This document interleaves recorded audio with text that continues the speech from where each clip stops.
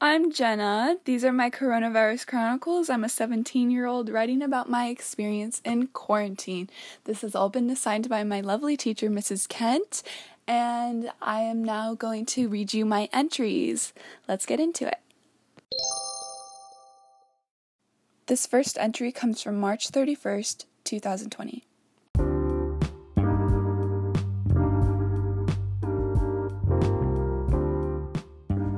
Warning. The following entry may sound like an entry from Disney Channel's TTI, The Time Eye. Please keep your hands, feet, legs, and arms inside the podcast at all times for your safety. Thank you. Enjoy.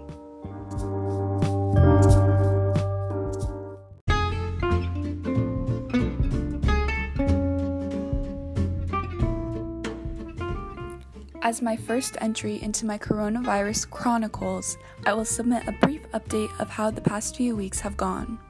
Originally, the outbreak of COVID-19 seems like it was of little to no actual threat to the world. TikTok took this as an opportunity to create various jokes about the disease, as Gen Z frequently tends to do while coping with a new occurrence. Things escalated rapidly within what seemed as in the matter of only 3 days. I remember feeling numb to this situation and not fully processing what was going on around me in the world. Of course, I recognized the severity of the situation. It just didn't feel real to any of us. Born in 2003, I hadn't experienced anything of this magnitude before, yet I still felt already familiarized with such destructive forces. It began with closures in countries far away from us and cheap airfare. The next day, everything was canceled. My choir tour, competitions, performances, school events, and appointments were all displaced from the calendar, leaving my future absolutely blank.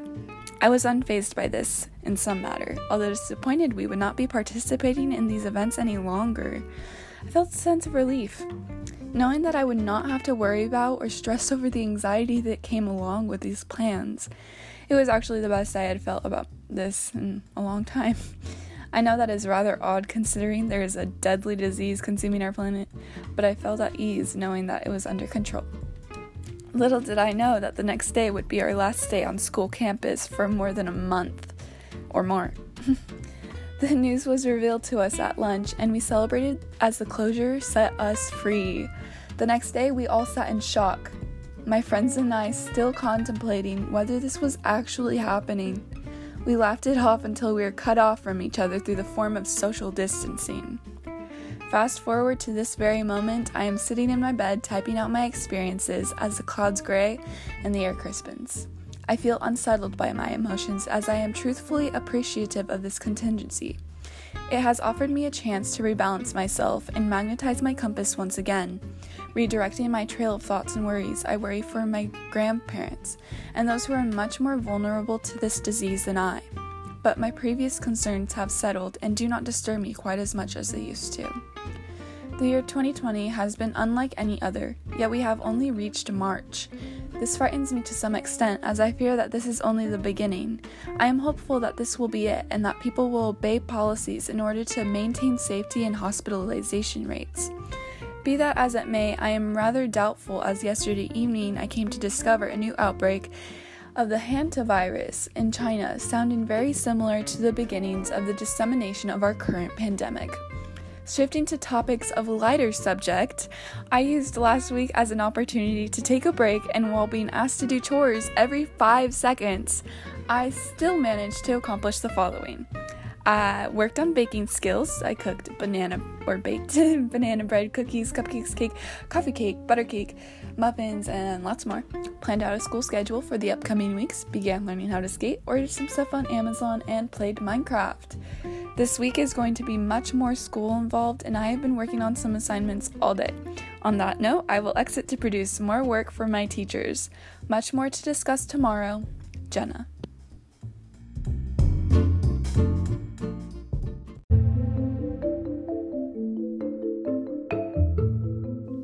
Today is Tuesday, April 21st, and the weather in Glendora beholds around the 70s with intermittent clouds. The sounds of bells have rung throughout the city on the hour, and my father's work calls have continued endlessly day by day. Repetitive days string together in our homes for the ordinary citizen. while healthcare workers around the world fix to resolve the disaster among us. As I journal my day in quarantine, increasing numbers remain as follows worldwide: 2,531,804 confirmed, 665,458 recovered, and 174,336 deaths. My heart is tarnished for all the families with loved ones directly affected by the virus or intertwined in financial struggles due to our sudden economic decline. Many have been furloughed or laid off, leaving households with few or no providers. Empathy has been inserted into contributing funds, food, and foundations to support those in need. The role I play in this crisis is being a girl with the desire to stay strong and stay home. My brain and heart are scattered between the broken pieces of the world and my mind, finding myself sitting and staring off into space, sleeping or searching for a chore to complete. School is still a major priority that I intend to keep on working on, but I find myself distracted and often disconnected from my work, preventing its conclusion. Today, I feel better, with a Hannah Montana accompaniment playing beside me, so I aim to fulfill the assigned commissions of my teachers and respected team. To maintain my composure and health during this time, I have been throttled into practicing various self-care and coping devices, so I also strive to finish a denim outfit patterned and displayed in my room, while utilizing face masks and Italia Vogue magazines. In the joy of sewing, it has evidently been taken up by numerous devoted residents who have distributed their various creations of safety wear among their neighbors, family, and friends. With that positive and enduring note, I end my entry for today. Thursday, April 23rd, and the skies are beaming with endless rays of sunshine and blue wonder.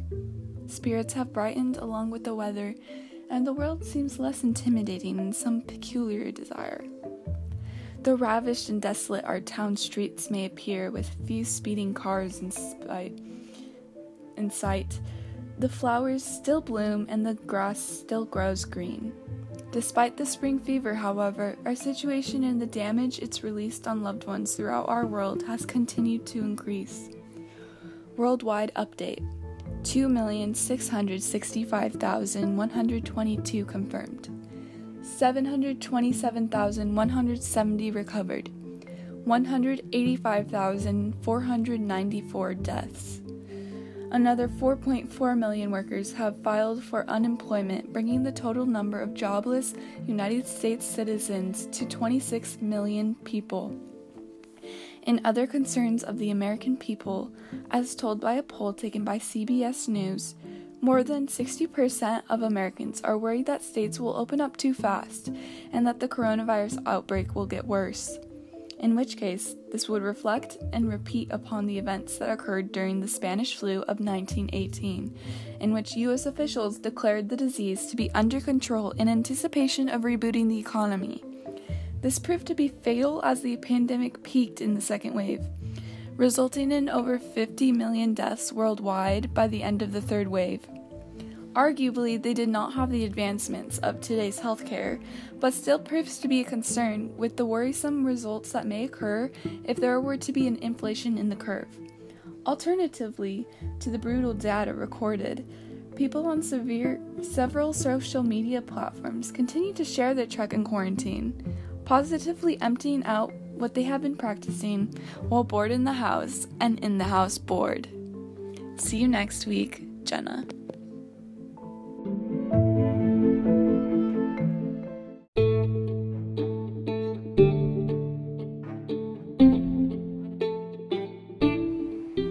The last of my chronicles, Thursday, May 7th, 2020.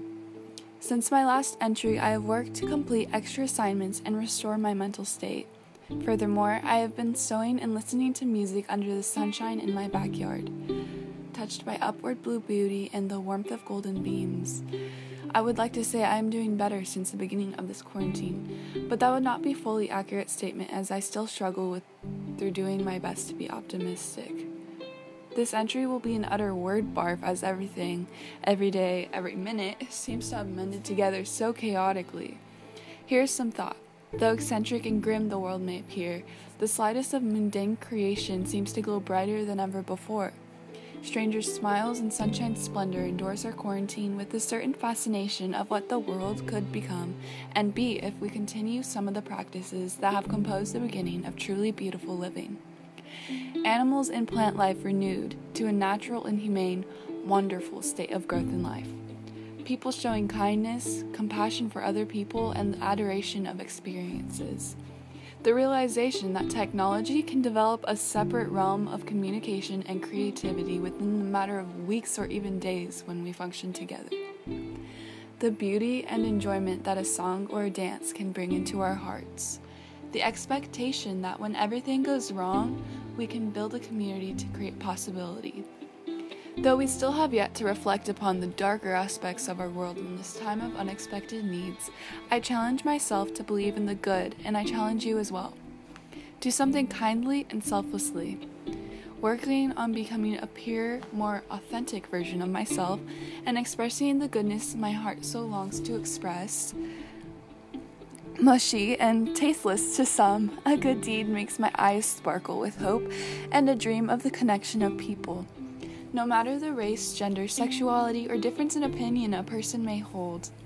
This may be more than I had hoped to share, but I hope it brings you some sort of peace and drive for the world's progression. With 3.78 million confirmed, 1.26 million recovered, and 265,000 deaths worldwide, I hear the bad news every day. I wanted to end the series with a positive, as I have tried to carry throughout my chronicles. So as this may be the last you hear from me on this platform of account, I would like to simply say a thank you. Thank you, Mrs. Kent, for a wonderful junior English class experience. Thank you for providing a positive outlook and fun dedication to your work in the classroom. Thank you for working with me through complications, although often very difficult and frustrating for me. You handled situations the best you could have, and I really do appreciate everything I have learned in your class this year. Thank you to all the essential workers and Medicare providers. Thank you to all my friends and family for your connection.